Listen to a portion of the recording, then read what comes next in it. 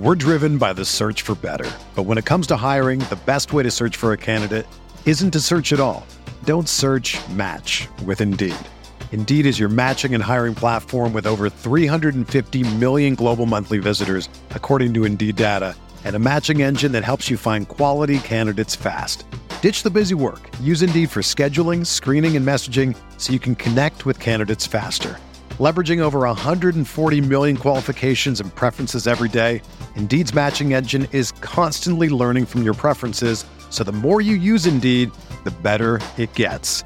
Join more than 3.5 million businesses worldwide that use Indeed to hire great talent fast. And listeners of this show will get a $75 sponsored job credit to get your jobs more visibility at Indeed.com/Blue Wire. Just go to Indeed.com/Blue Wire right now and support our show by saying that you heard about Indeed on this podcast. That's Indeed.com/Blue Wire. Terms and conditions apply. Need to hire? You need Indeed.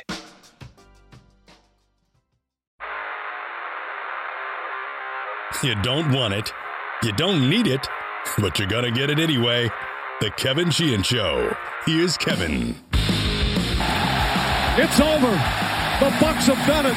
The long wait has ended. After a half century, the Milwaukee Bucks are NBA champions once again.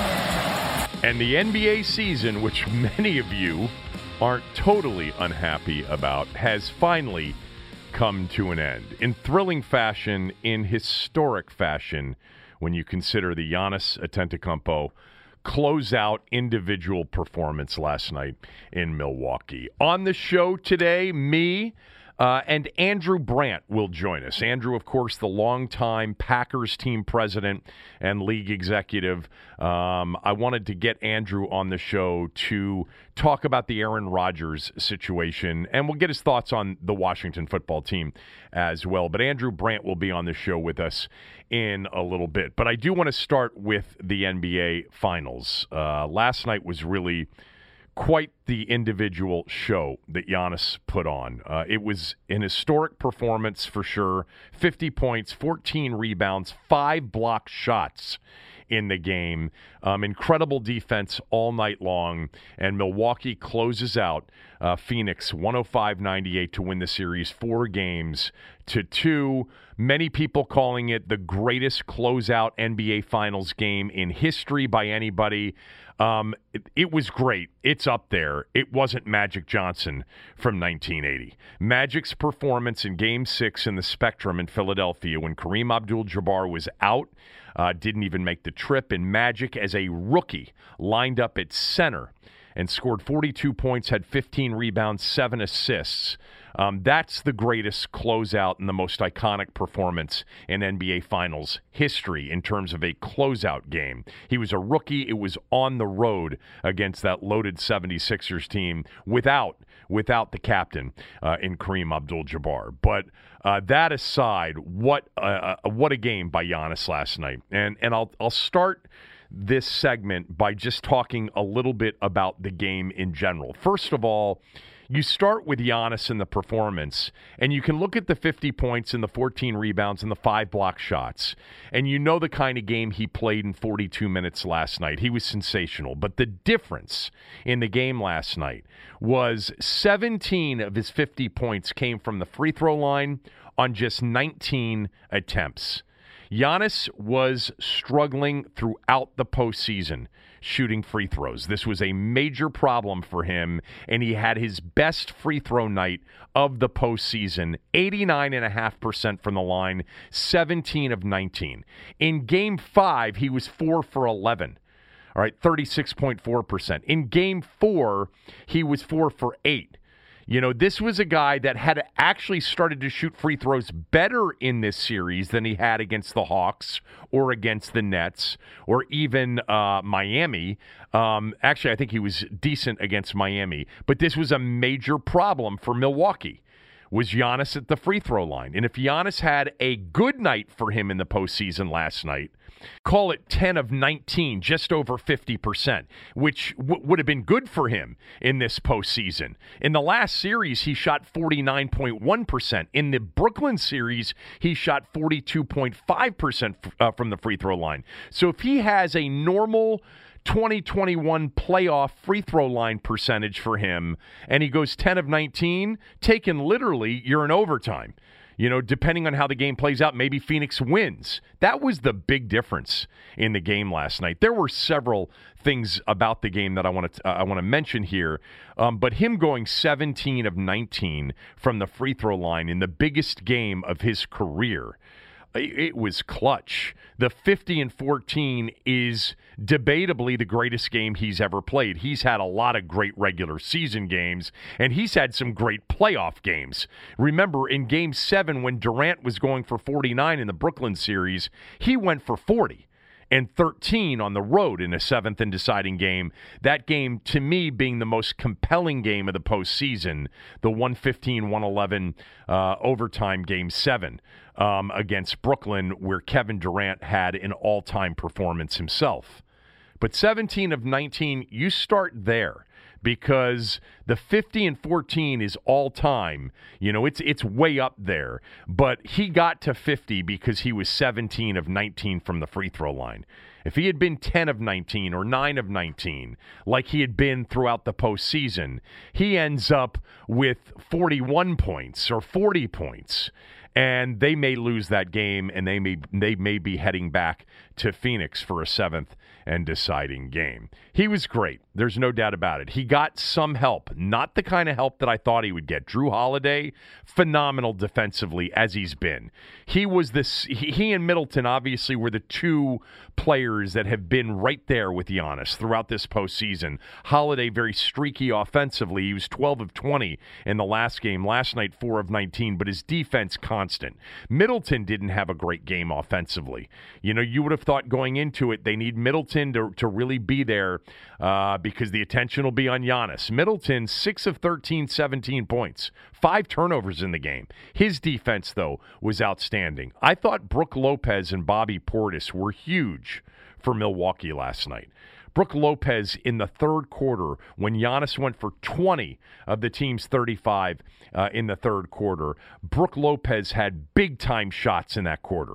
Ended up with 10 points, 8 rebounds in 27 minutes on 5 of 10 from the floor. Lopez doing it sort of in crafty fashion around the rim, and then a power dunk with some of his length. And, look, Brook Lopez has been a really good player in this league. Let's not forget that. Brook Lopez has averaged many times during the course of his career well over 20 points per game. And I thought he was outstanding. And, the guy that Milwaukee and Milwaukee fans fell in love with during this postseason, Bobby Portis, really came up big. Former Wizard, briefly a Wizard. He was in the game for 23 minutes and scored 16 points on 6 of 10 from the floor, 2 of 5 from behind the arc. That was, to me, the key for Milwaukee beyond the free throw shooting from Antetokounmpo, and that was Lopez and Portis's contributions. They essentially combined for 26 points, 11 rebounds from that center position. Obviously, Giannis plays a lot of center himself on different possessions, but the Bucs played well. Now, flip it to the other side, Phoenix. I thought it was just a terrible night for Devin Booker, and really a shame. Look, he is young, and he is on the rise. At 24 years old, Devin Booker is going to be a future, top 5-ish, no worse than top 10-ish kind of player in the league. He had a rough night after putting together back-to-back games of 42 and 40 in this series, and maybe taking some criticism for not really distributing the ball or making that key pass in Games 5 and Games 4.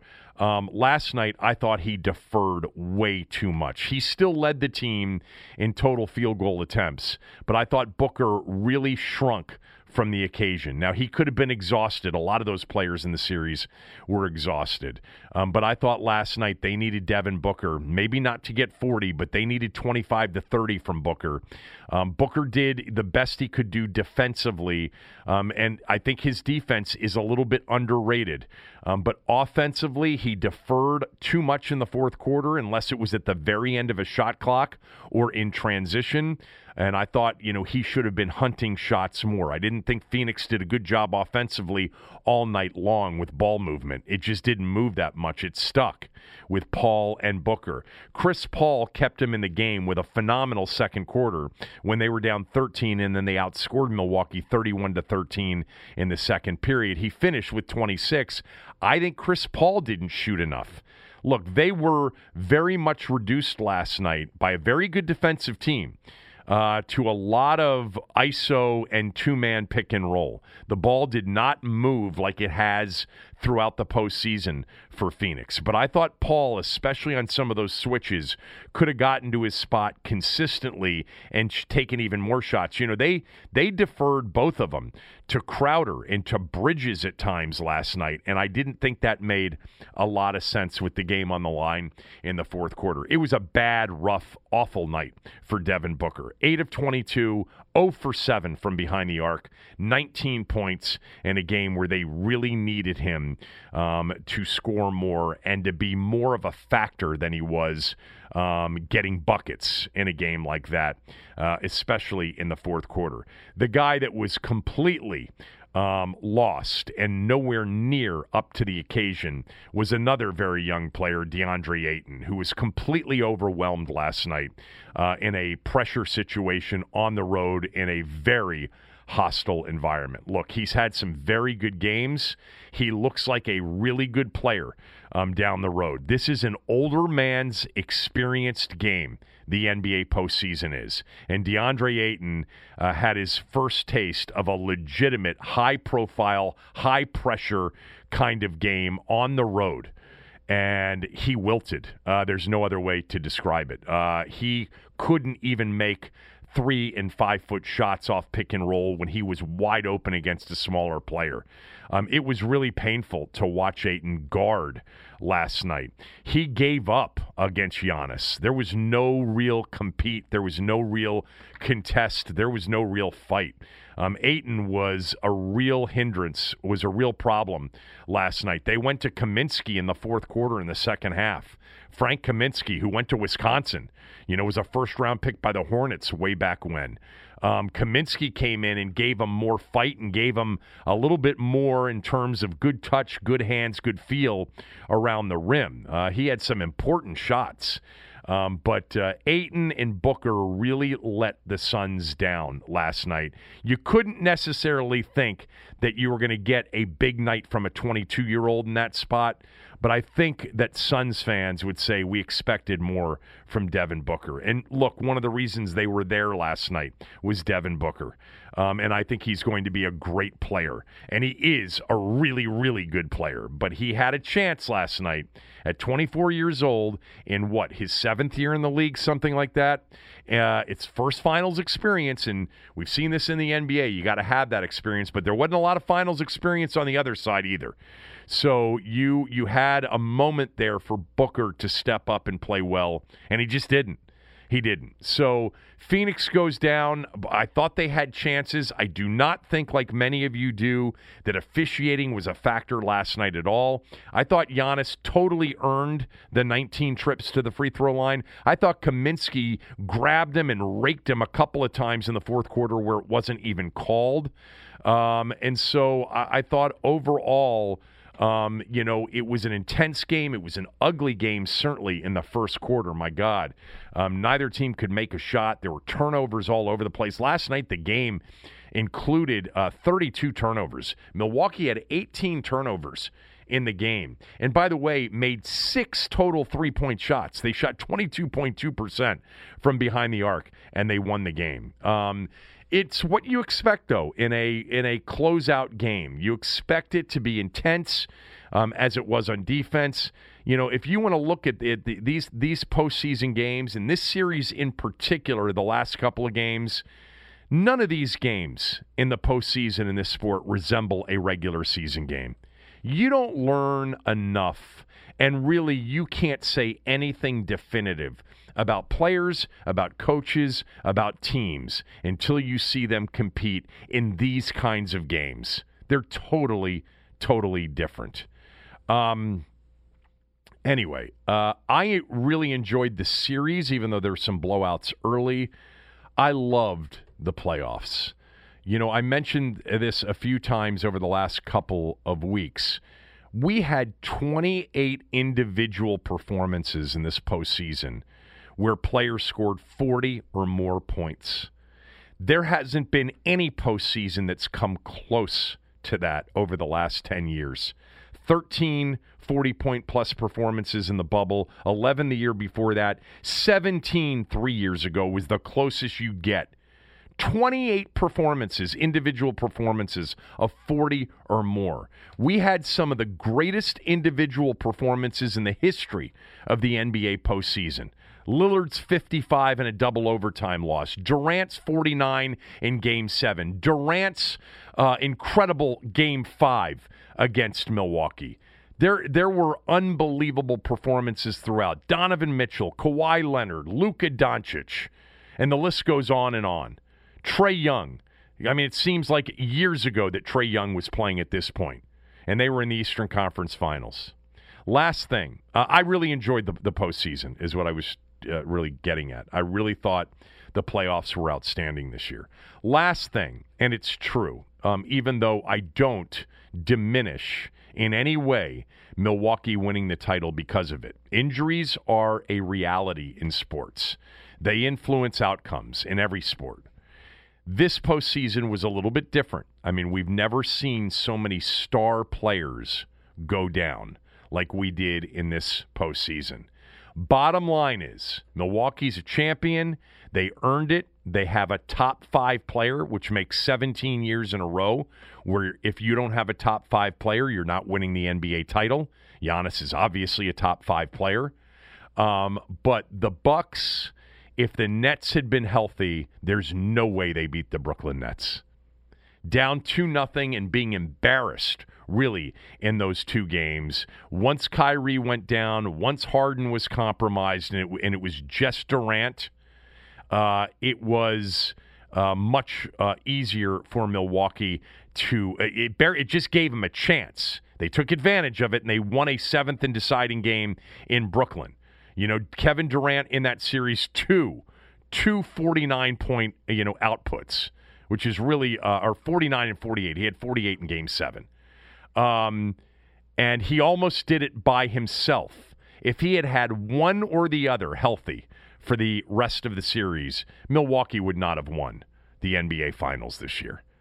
And on the flip side, if Kawhi Leonard hadn't gotten hurt, the Suns wouldn't have been in the finals, and the Bucs would not have beaten the Clippers with a healthy Kawhi Leonard in a best-of-7. Now, that's a little bit more debatable. I do think they would have beaten the Suns. And you can go all the way back and talk about AD and the Lakers, etc. The Bucs were, I think, fully healthy in this postseason, the 4th best team. I think that the overall, that the Nets, the Clippers, and the Lakers, had the Lakers been healthy going into the postseason, the Bucs would have fallen in line somewhere after that. But still, what a win, what a performance by Giannis, and what a crowd and what a scene in Milwaukee. 65 to 70,000 people outside the arena in the Deer District. That is one of those cities. They love their NBA team. They've had success with other teams. Obviously, it's a Packers town. You know, they had Marquette win the national championship in basketball back in 1977 with Al McGuire as the head coach. That's a long time ago. It had been since 1971 when Lou Alcindor with Bobby Dandridge and Oscar Robertson beat the Celtics to win their last title 50 years ago. They've always loved the Bucs, and you could see the excitement in that town when they got to the NBA Finals, even throughout the playoffs, got to the NBA Finals, and how it exploded in Milwaukee. Quite a scene, good series, incredible performance by Giannis. I thought also really Drew Holiday was exceptional throughout the postseason for them as well. And Phoenix, I was wrong, man. I was wrong on 2 fronts when it came to Milwaukee and Phoenix. Number one, I predicted Phoenix would win the series in 5, way off. I certainly felt after the first 2 games that we were in pretty good shape there. They controlled. They really won those first two games pretty handily. And then Milwaukee obviously turns it around and wins 4 straight. And the other thing, early on in the postseason, I thought I was watching the same Giannis that I had seen go out against Toronto, Miami last year, Toronto 2 years ago, where when the game slowed down and the focus was on him defensively, he didn't have many answers if the game wasn't played sort of up-tempo. Well, they figured it out, and he figured it out, and they are champions because of it. And he's also, one of the most likable athletes from afar that we've had in sports in a long, long time. Andrew Brandt coming up. Before that, though, another national pundit all over Washington as a significant threat in the NFC. That right after these words from a few of our sponsors.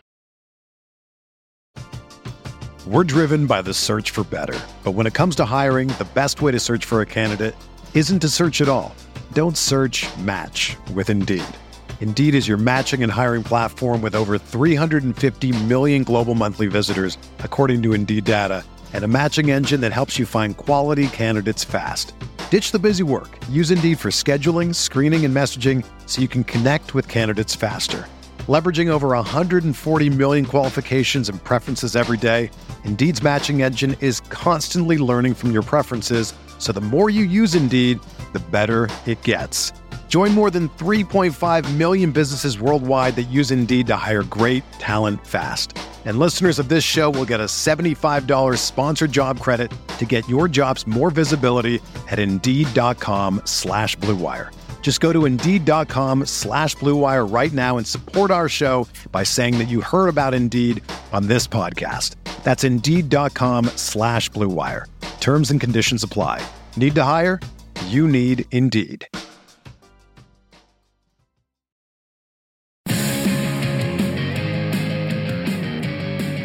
A reminder to subscribe to the podcast if you haven't already. It really helps us. It doesn't cost you a thing. Also, rate us and review us when you have a chance. 5 stars would be nice, and a really nice 1 or 2 sentence review, especially on Apple and Spotify. If you haven't done it, that would be helpful. To those of you who have done it, especially recently, I've read a lot of those reviews. Thank you very much. It really does help us on the advertising side of this podcast. This segment's brought to you by MyBookie, mybookie.ag. Go there, use my bonus code KevinDC, and they'll match your first deposit halfway up to $1,000. So if you open up the account using KevinDC with $1,000, you'll see a balance of $1,500 in your account. If you open up the account with $100, you'll see a balance of $150. You have to use my bonus code KevinDC. Go to MyBookie at mybookie.ag. They've got everything sports related. They've got UFC 265 stuff coming up for the first week in August. And they've got an online casino. You can play online craps, blackjack, poker. They've got it all. By the way, somebody the other day approached me, and I think his name was Eddie. And Eddie just asked me out of the blue, "Hey, Sheehan, can you bet on NFL preseason games?" Yes, of course you can. There are point spreads, there are money lines, there are totals on any football game that's played, including preseason games. And then he said, "Well, have you ever done it?" I have, but it's been a long time. I'm not an NFL preseason bettor. I don't even like watching NFL preseason games. I do know people who consider it to be an opportunity, like somehow the preseason lines aren't super tight. I don't consider that to be true. Most of you know, I'm a believer that the advantage that the house has is much beyond just the, 5, 10, 15%, whatever you're going to pay on a loss, the VIG. They have super tight lines. They account for everything, and they know everything. And if they don't know everything, then there's a limit on how much you can bet on that game anyway. It's not like you're going to go to Vegas and retire on something that they don't have 100% information on. NFL preseason games, though, yes, you can bet on them. I would take caution. You don't want to get to the regular season, which, by the way, I think is 6 weeks from tomorrow night, Dallas at Tampa and have half of your balance because you threw it away on preseason games.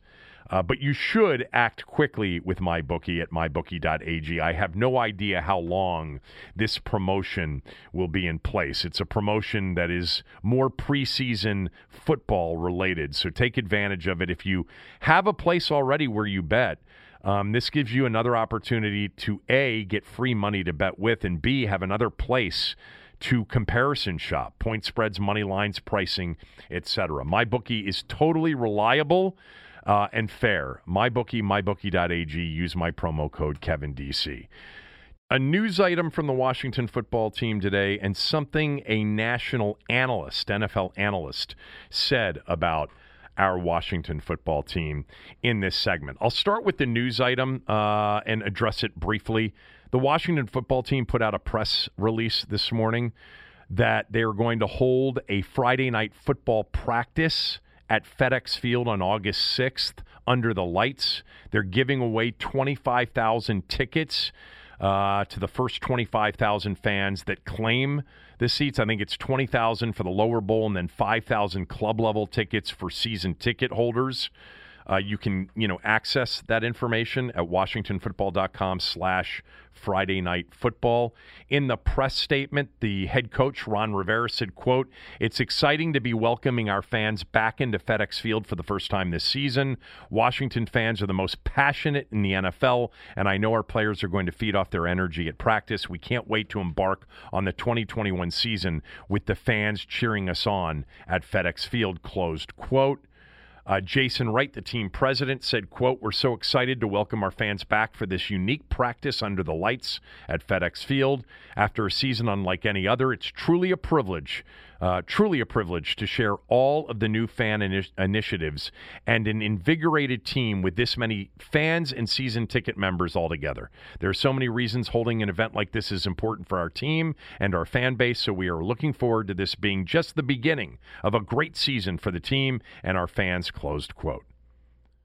I think one of the interesting things about this upcoming season, of course, it's the actual football team and, whether or not they are a competitive team on the field. And I think there's, reason to believe that they can be a competitive football team this year. But I think the other storyline for this franchise will be the business of the team. Most of you don't care. I understand that. It's all about, winning on the field. It is for me too. But I'm interested to see whether or not, this level of optimism, maybe the highest level of optimism in the football team, will translate business-wise. We saw recently, and I think I talked about this on Monday, The Athletic did that fan survey.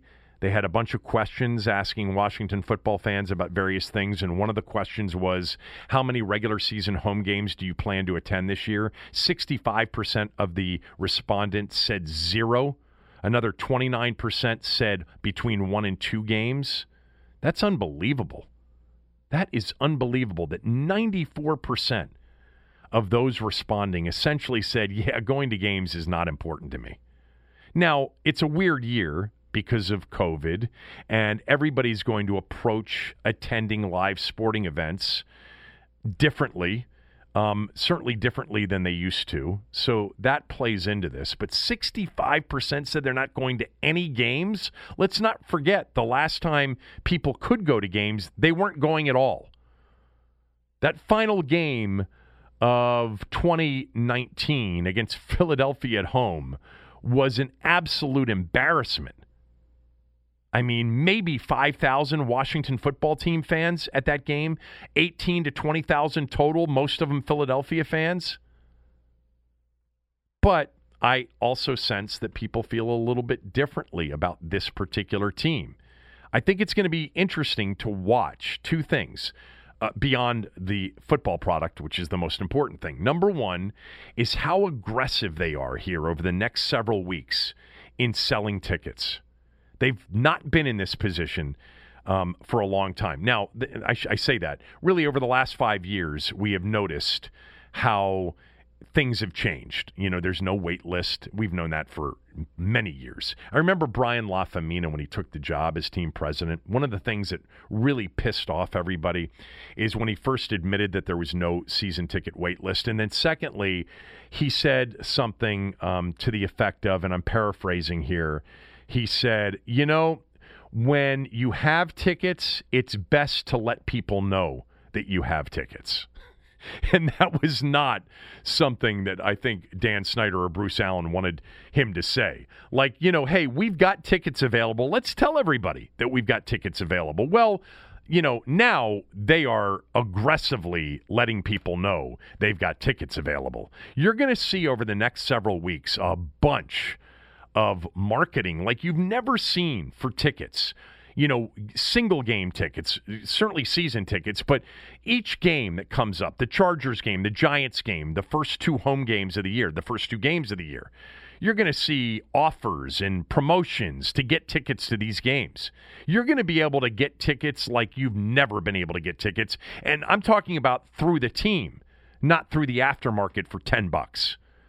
As we all know, in recent years, you've been able to go to games, certainly after the midpoint of the season, for, $15 or less. Good seats. They are in a mode of operation that they've never been in before. They're aggressively trying to get fans. They're trying to acquire customers. It's almost like a new startup business. They are in the customer acquisition business. And by the way, that can be very expensive. And I think it's going to be so interesting to see how aggressive they are and how creative they are in trying to get people to come to the games, getting people to watch the games, and then, two, what the results of that are. Like, I would expect the Chargers opener to be a pretty good crowd, right?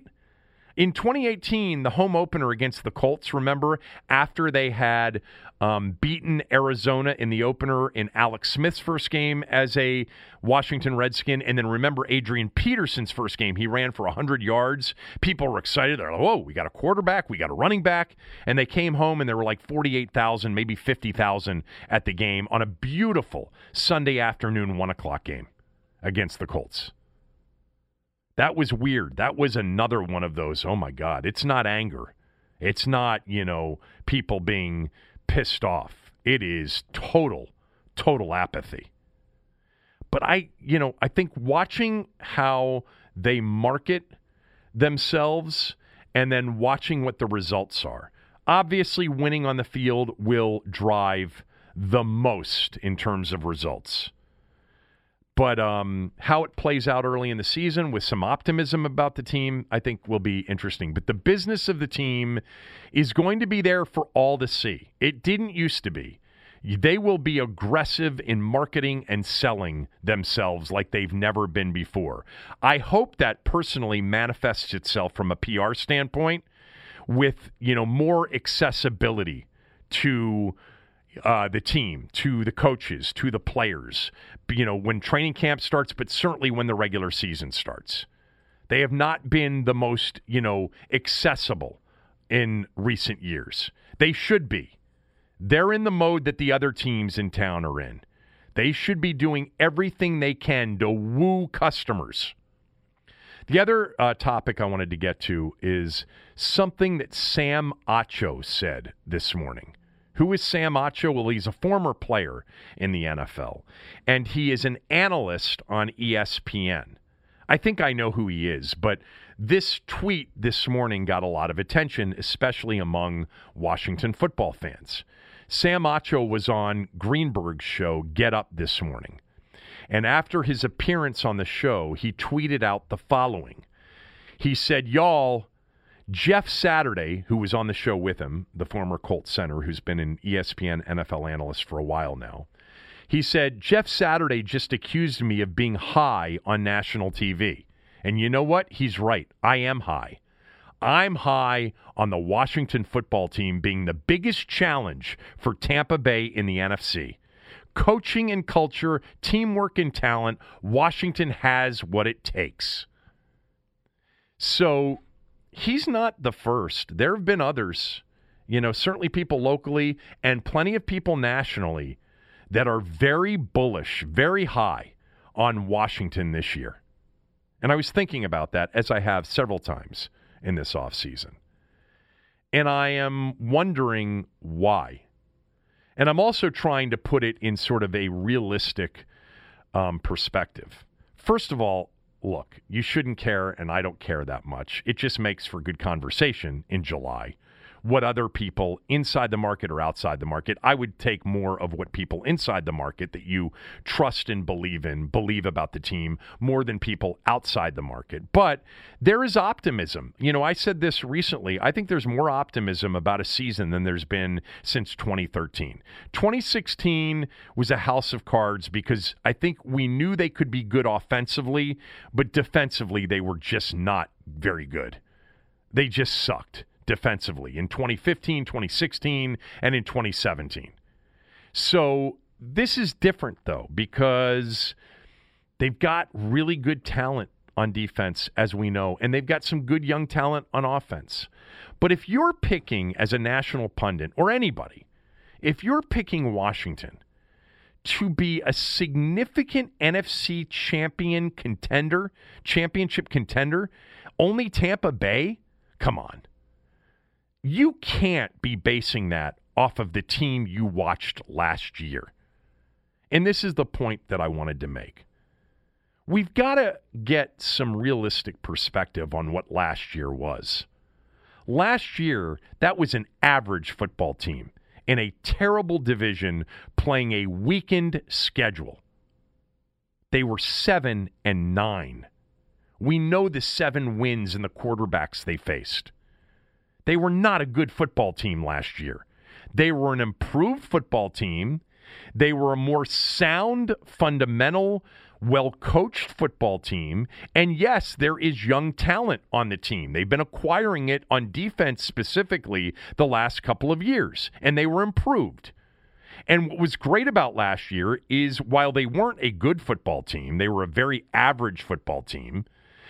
They got incredible experience playing in a game at the end of the year to win the division on national TV in the Sunday night finale, and then they got a chance to face Tom Brady in a playoff game.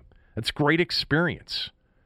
But if you're picking Washington to be a major contender in the NFC, it can't be because of what you saw last year.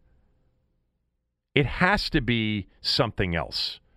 If you say, I like that team last year. That team won the division last year. That team really pushed Tampa last year. Chase Young, Montez Sweat, John Allen. You know, they were hurt at quarterback, and still they won the division. No, if you watch that team, it was an average football team.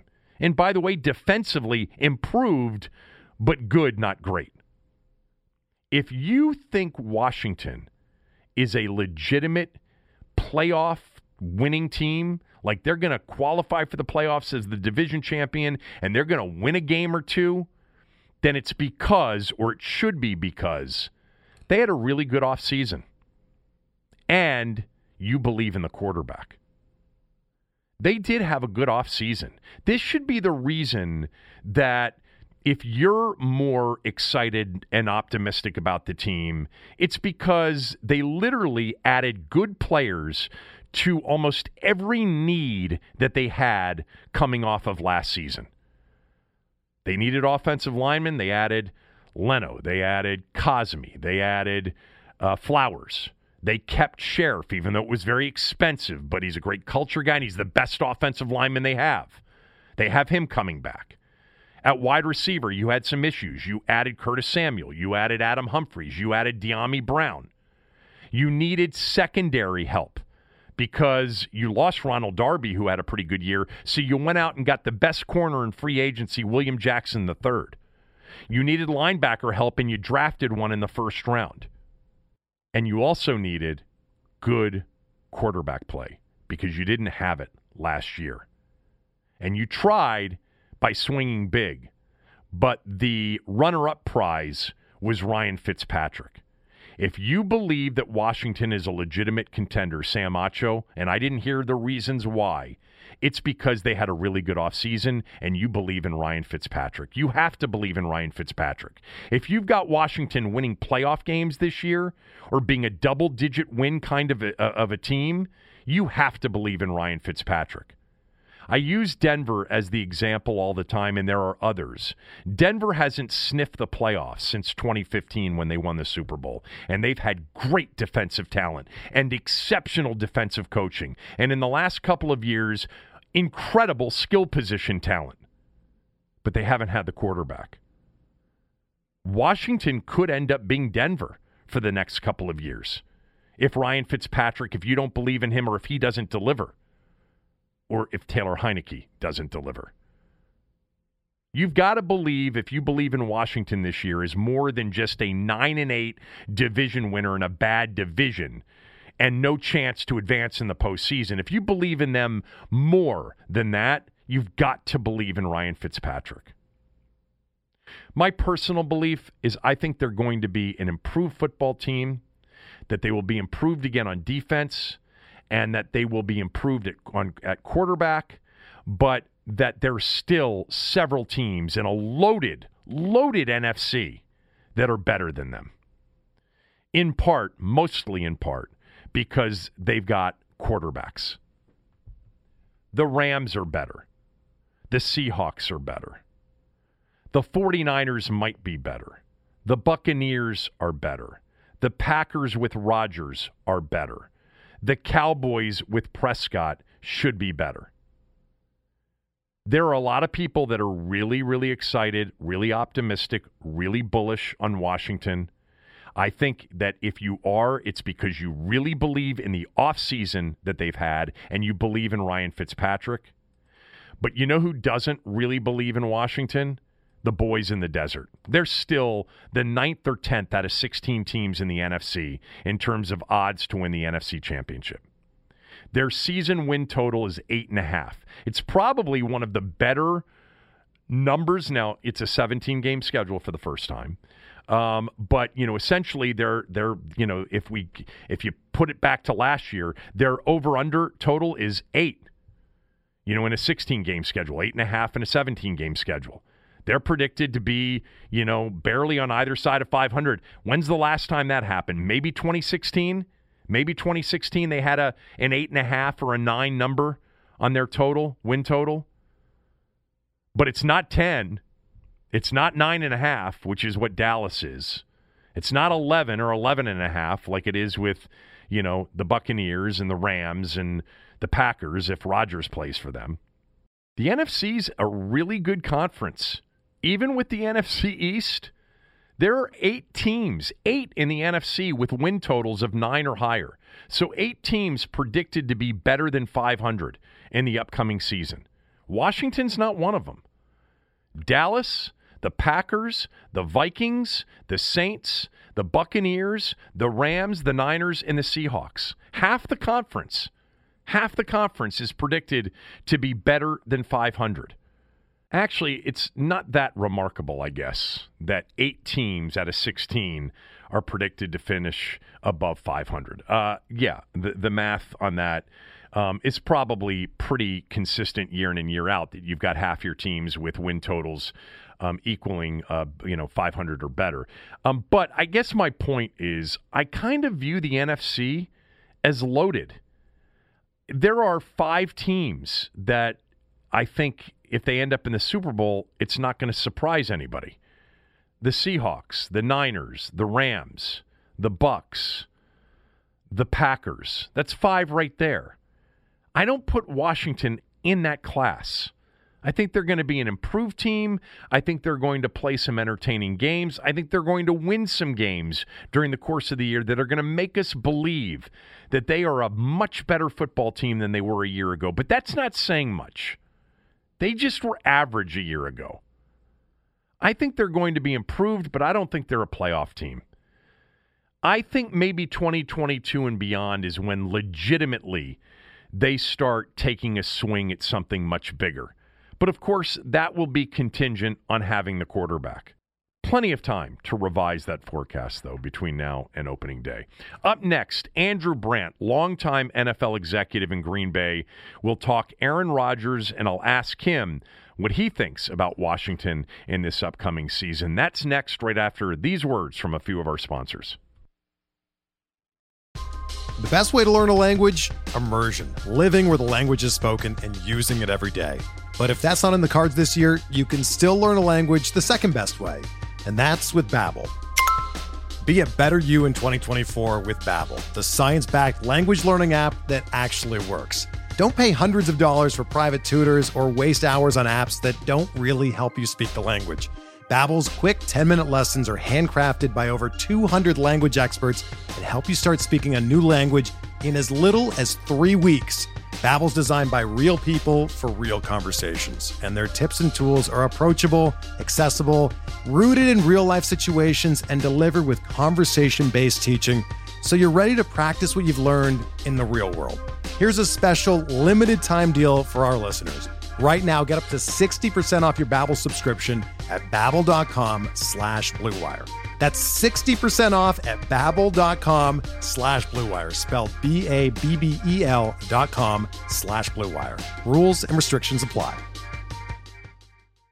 You know, if I would have applied myself, I could have gone to the NBA. You think so? Yeah, I think so. But it's just like, it's been done. You know, I didn't want to, I was like, I don't want to be a follower. Hi, I'm Jason Concepcion. And I'm Shea Serrano. And we are back. We have a new podcast from Wondery. It's called Six Trophies. Woo! And it's the best. Each week, Shea Serrano and I are combing through all the NBA storylines, finding the best, most interesting, most compelling stories, and then handing out 6 pop culture themed trophies for 6 basketball-related activities. Trophies like the Dominic Toretto I Live My Life a Quarter Mile at a Time trophy, which is given to someone who made a short-term decision with no regard for future consequence. Or the Christopher Nolan Tenet trophy, which is given to someone who did something that we didn't understand. Catalina Wine Mixer trophy. Ooh, the Lauryn Hill You Might Win Some, but You Just Lost One trophy. And what's more, the NBA playoffs are here, so you want to make 6 Trophies your go-to companion podcast through all the craziness. Follow 6 Trophies on the Wondery app or wherever you get your podcasts. Listen ad-free right now by joining Wondery Plus.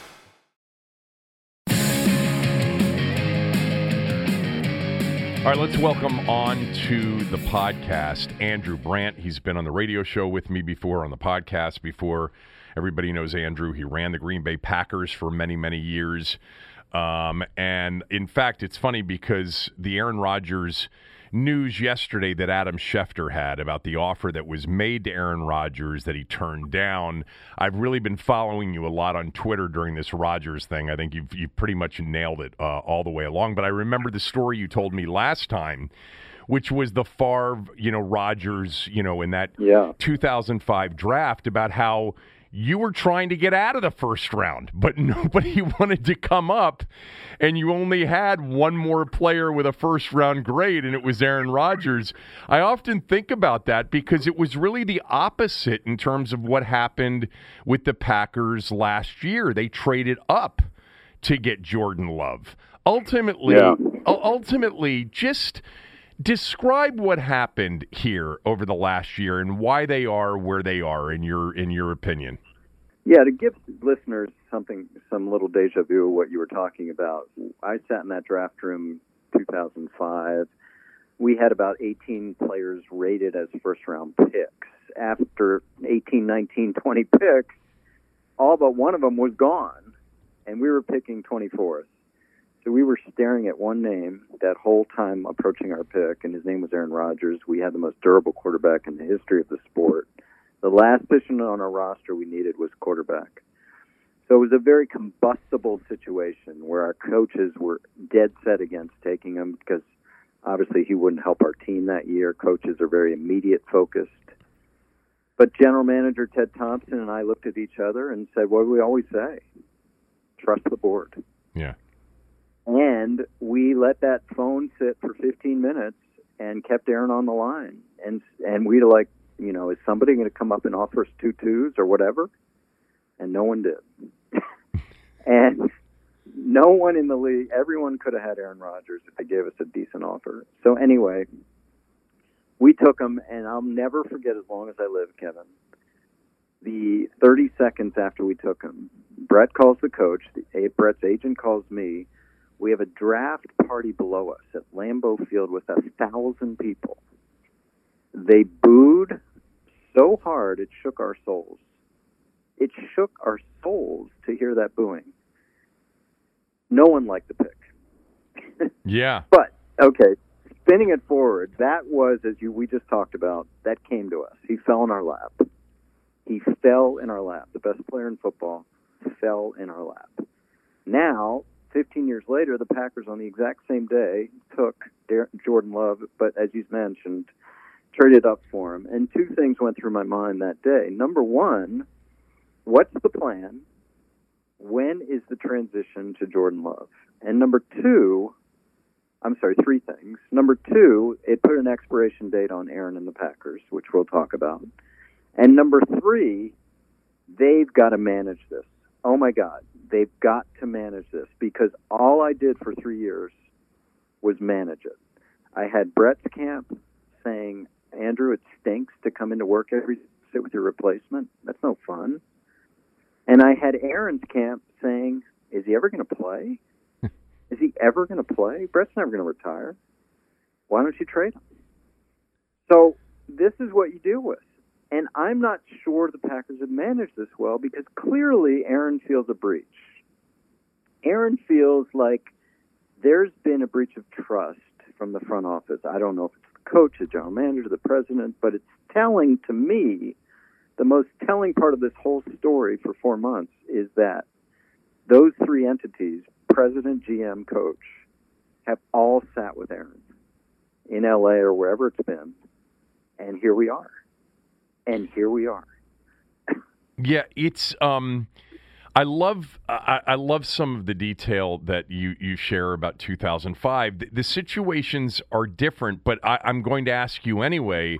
If you had been in their situation last year, would you have gone to Aaron Rodgers and included him in this decision and made him feel like he was a significant voice in the organization? 2005, your plan wasn't to draft Aaron Rodgers, so there was no beforehand. Hey, we got to let Brett know we're in the market for a quarterback. You just drafted your board, and you would have traded out of that pick if anybody had come up and taken him. But last year, if you were the Packers, if you were Mark Murphy, if you were Gutekunst, would you have gone to Aaron Rodgers and been more upfront? Well, I don't know the story in the draft room. We may never know, if they went in pre-draft wanting Jordan Love, because things happen, as you know. And, there are the Todd McShays of the world, whatever, had Jordan Love a top 10 pick. And maybe the Packers just looked at the board and late in the first round said, let's just do this. And in the chaos of the draft room, I know that so well, I don't fault them for not getting Aaron on the phone. But, here's the but, post-draft, I just wonder what kind of conversations went on. Because post-draft, you're like, okay, as I've said 5 minutes earlier, we have now put an expiration date on Aaron Rodgers, which I never thought would happen. And now it's time for open and honest communication. Having said that, I'm going to put my management hat on, Kevin, because I get what the Packers haven't done. Because I didn't want to tell Brett Favre, hey, we're transitioning in 3 years or 2 years or 5 years. You just don't know. So they don't want to tell Aaron Rodgers, hey, 2022, you're out. And I know he wants that because he got to the end of this year and he's like, okay, I was MVP. What's the plan? And if I'm the Packers, I don't want to commit to a plan. And that's the rub. Yeah, I think the one thing in just thinking about it is that you're right. Maybe they didn't have that plan before the draft, but they traded up. They were aggressive, which really was a message to Aaron Rodgers. Not that your message in 2005 was received any differently, but clearly the intent was different, I think. It was also the trade-up, yeah, it was about the future. I mean, listen, the Packers fans, I say this in a nice way, are the most spoiled fans in the history of the NFL.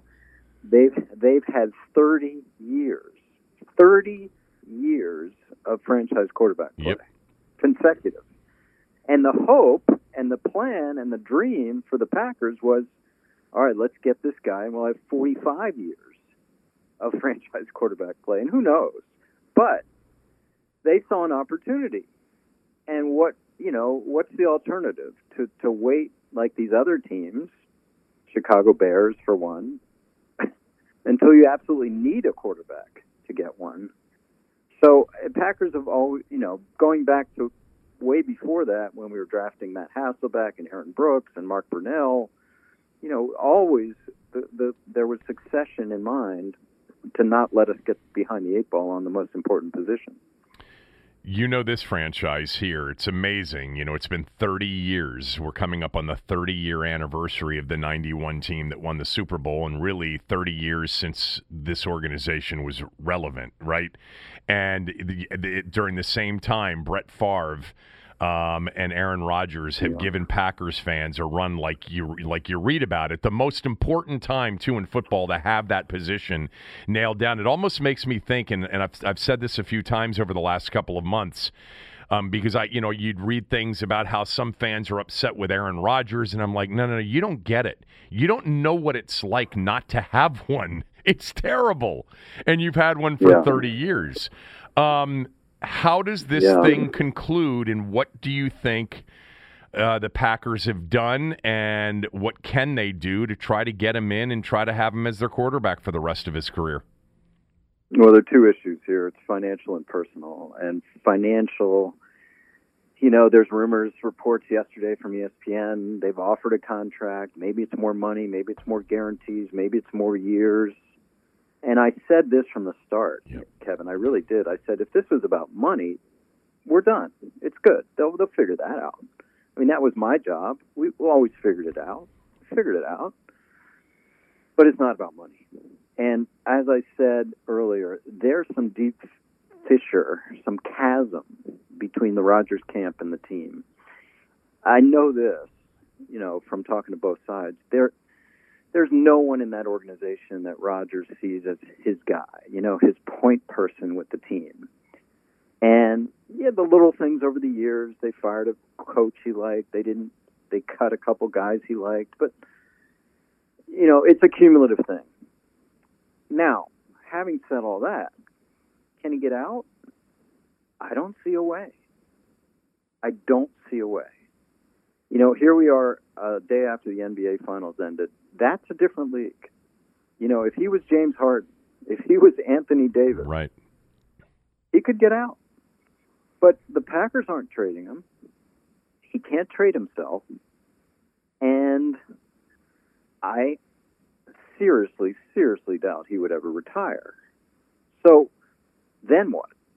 Then you have to just answer the question, then what? Okay, not getting traded and not retiring.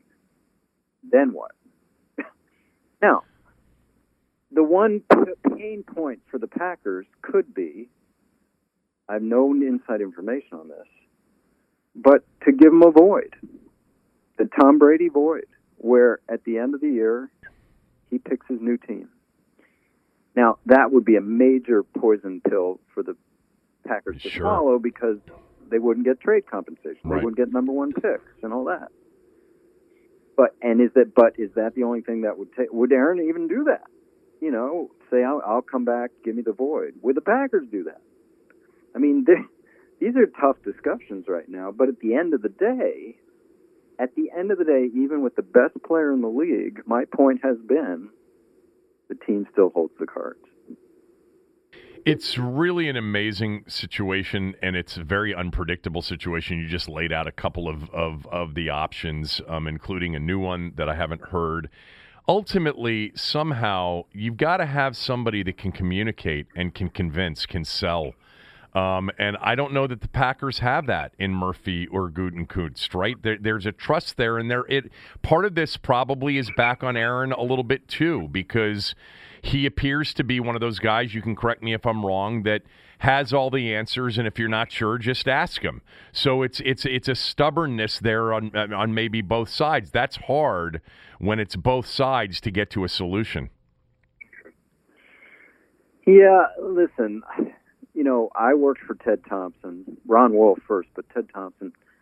Ted was an elite evaluator, elite, but he was not a communicator. And he let me, Reggie McKenzie, John Schneider, John Dorsey, we communicate with players and agents. That wasn't his thing. That wasn't his jam. So I just wonder, Gutekunst is a Ted disciple. And, who's doing the communicating and how? Because that's what you're sort of getting out of this. There's kind of a chill between the Packers and Aaron's camp that, again, you're right. Aaron's not blameless in this either. But how are they going to overcome this? A come to Jesus meeting, all those kind of things, intervention, yeah. But right now, Aaron seems pretty dug in. All right, so if you had to wager, last question for you, how does this get resolved?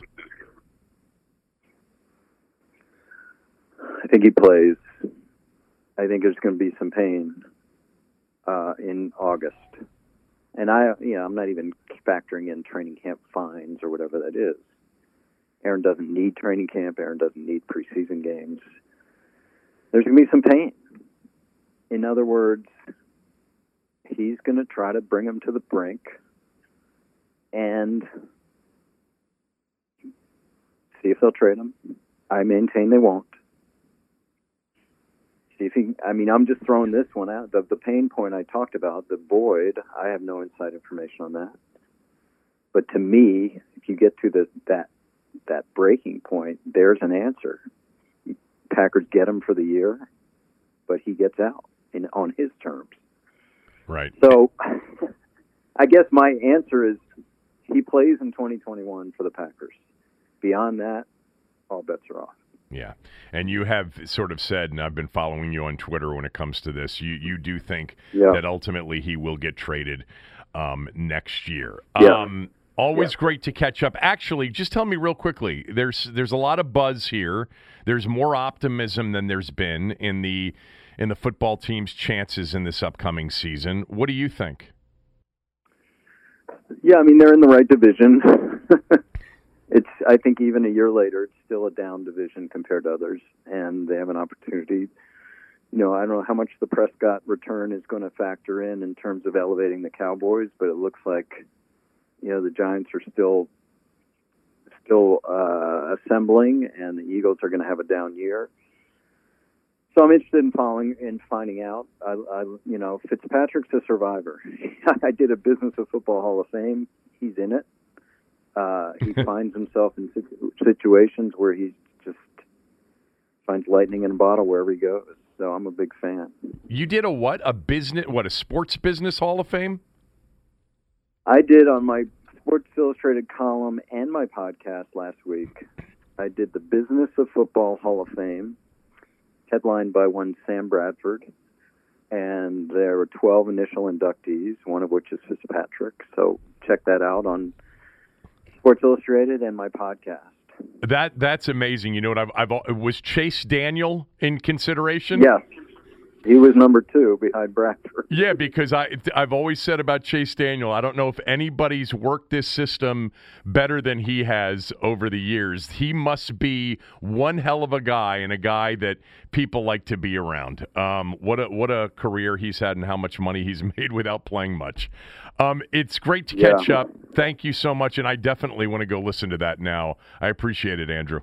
Yeah, and just follow people have been asking. I now have a newsletter, too, so if people want to check that out, go to andrew-brandt.com. Every Sunday morning, I'll give you this new content, new information from me every Sunday morning. That's awesome. And you can follow Andrew on Twitter at Andrew Brandt, Brandt, and all of that info is there as well. Take care. Talk soon. Be well. Andrew Brandt, everybody. That's it for the day. Tommy will be with me tomorrow. We'll have the show out a little bit earlier than usual tomorrow, and we'll talk more Nats. They got a big win last night against Miami. That's 3 in a row. Schedule really helping out now after that brutal stretch for them. But have a great day. Back tomorrow with Tom.